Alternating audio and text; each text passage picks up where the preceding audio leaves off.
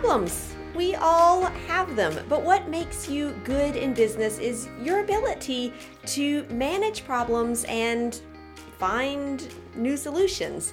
In today's lesson, we'll learn 3 important problem-solving skills and learn the business English expressions to talk about them with your team.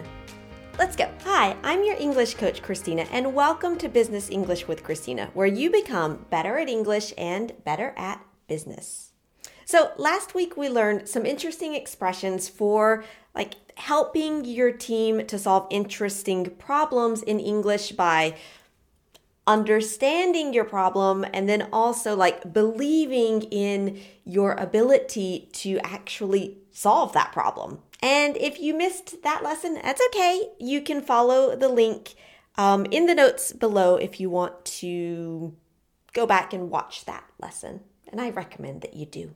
And we even began to actually solve a problem together. And, it's a problem that a lot of people who watch my videos share. So maybe you had that problem too.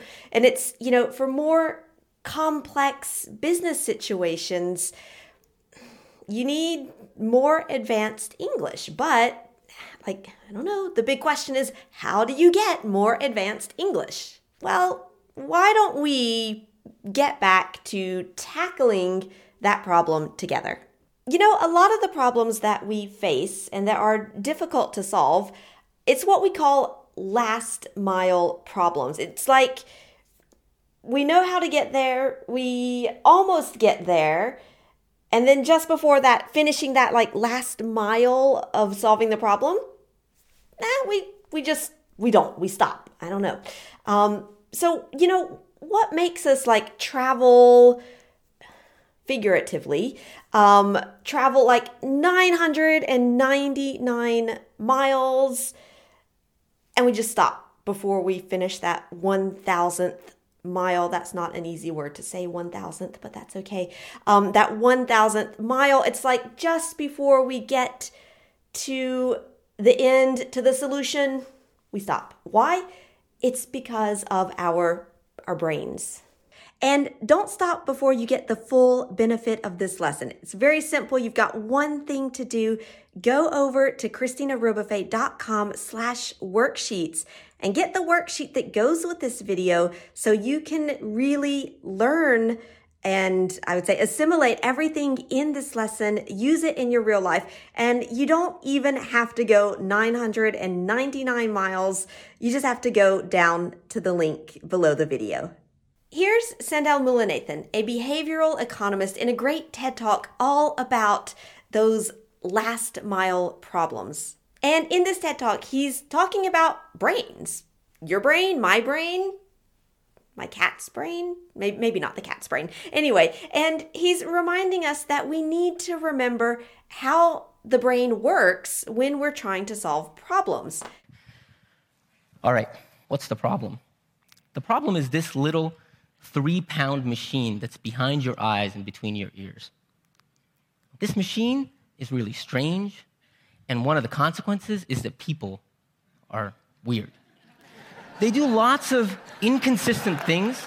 So how do you make your brain a part of the solution to a complex problem rather than part of the problem? In other words, how do we create the strategies where the brain is actually going to help us instead of hurting us? First thing is start small.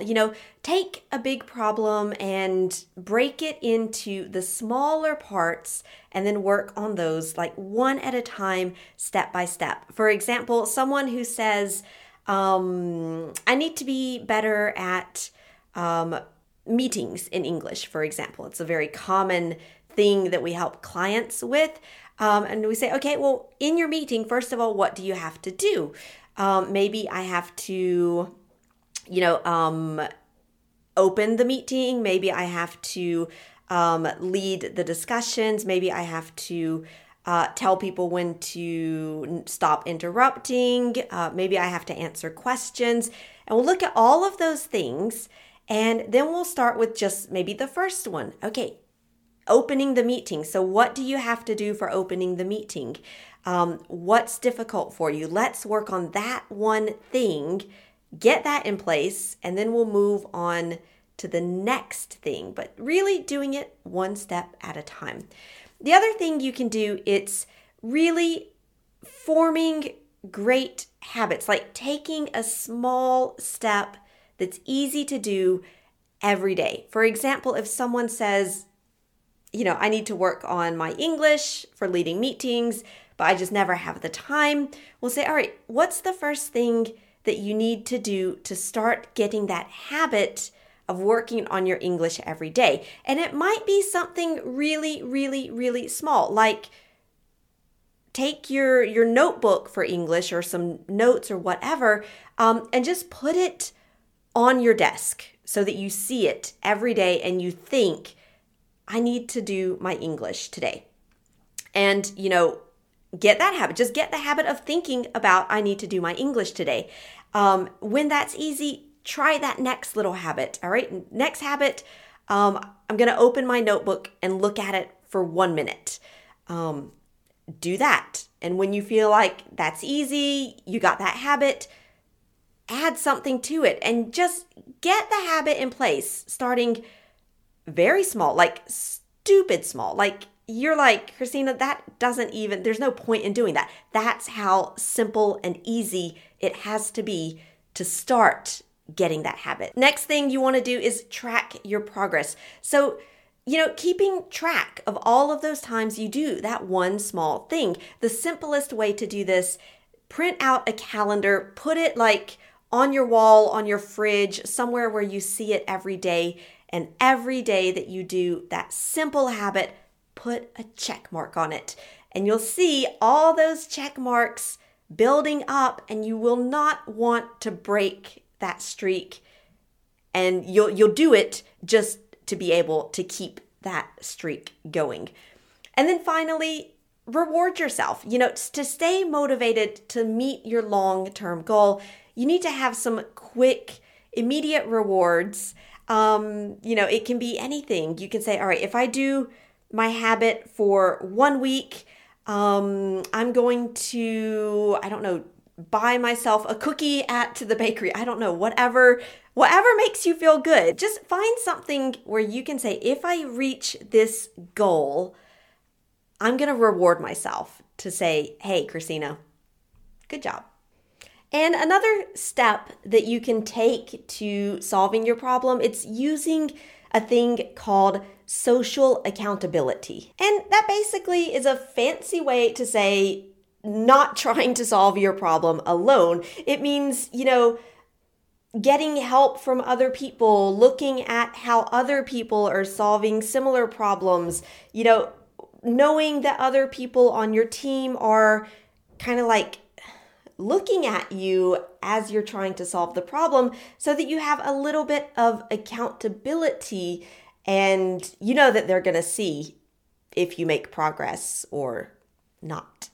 In the example of trying to get to a more advanced level of English, some examples of social accountability might be like meeting up with your coach to show them the homework that you did in between your sessions and showing them what you practiced and what you took the time to work on.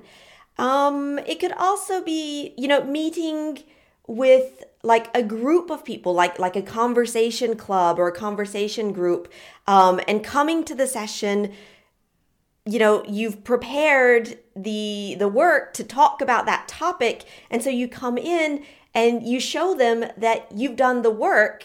And because you knew that they were going to see if you had done the work, you took the time to actually do it. It's much more powerful than just trying to, put it in your schedule, but then something more urgent always comes up. And if you don't do your English, hey, nobody's going to notice. That is a recipe for never finding time to improve your English. You have a lot of expertise in something. You don't get to where you're at in your career today without it. But you can't be an expert in everything. That's normal. And sometimes you may need to bring in an expert to help you solve a problem. That way you can continue focusing on your work and trying to do your best while someone else thinks about the ideas, bringing in a new perspective, and helping you to solve your problem. And often, bringing in an expert is a very worthy investment. For example, me, I do not hesitate to bring in an expert, for example, to do my taxes because a mistake could cost a lot of money. And I don't understand every complexity of tax law. I've got a business coach that I'm working with because sometimes I'm so focused on the business that I can't see, sometimes very simple solutions to problems that I'm struggling with. Having that coach helps me to stay focused on the goals and also to make sure that either I do what I need to do or that something that's very complex and difficult is done by someone who has that expertise. Saves me time, saves me worry, anxiety, and that is worth investing in. If you don't use it, you lose it. So here's how you can use what you learned today. In the comments, I want you to tell me about a time when you hired an expert to come in and to help you do the thing, solve the problem that you needed to solve. Maybe it was a teacher or a coach or someone to do your taxes or someone to help you redecorate your apartment. It doesn't matter, but tell me about a time when you actually went and got help to solve one of your problems. A lot of my clients come to me and to my team of teachers to help them, prepare presentations, prepare job interviews, feel more comfortable in meetings in English, all of those things, because they know that they're going to be better if we can help them. Now, if this lesson was helpful for you, I would love to know. And there are 3 ways that you can tell me.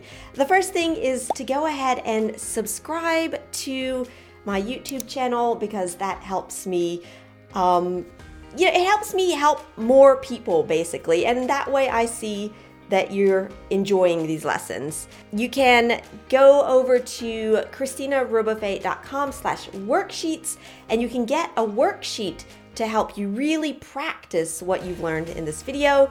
And go back and watch that video from last week, all about, identifying your problems and having that mindset that you can solve them. All right, thank you so much for improving your English with Business English with Christina, and I'll see you next time.